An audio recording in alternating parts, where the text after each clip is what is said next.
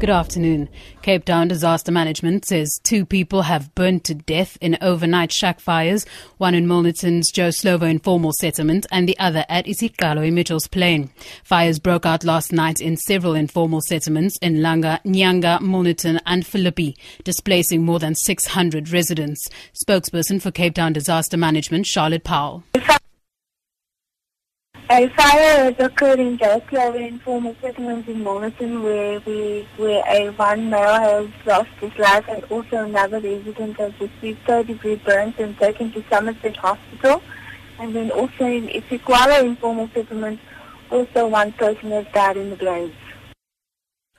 The Cape Winelands District Municipality says a vegetation fire at Koopmanskop between Stellenbosch and Kuils River has been brought under control. However, at Saron in the Boerland, ground crews assisted by aerial support are still battling in very hot conditions to prevent a mountain fire burning on 2 fronts from spreading further towards Porterville. Fire Chief Donnie Volt says 800 hectares of vegetation has so far been destroyed. He says no damage to property or injuries have been reported. Parliament's Oversight Committee on Police has rejected the DA's call for it to take urgent steps to remove Police Minister Nyanga from office.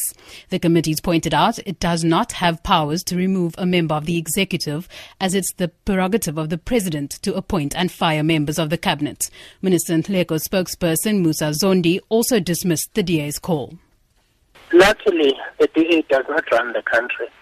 The ANC runs the country. The President, who is elected by 62% majority, makes the decisions on who is the minister and who is not. So, fine, let the parliamentary committee do the investigation, but when it comes to executive appointments, that's the prerogative of the President. And finally, the Health Department and organisation Right to Care have sent 2 teams of health workers to Sierra Leone to assist in the Ebola treatment centres. The epidemic, which started in West Africa last year, has killed more than 9,000 people already. The teams, comprising of 90 nurses and 2 paramedics, left for the capital Freetown this weekend. In January, another team of nurses and a doctor left for the West African country. Slovo, a nurse from Johannesburg, says she's hopeful their efforts will make an impact.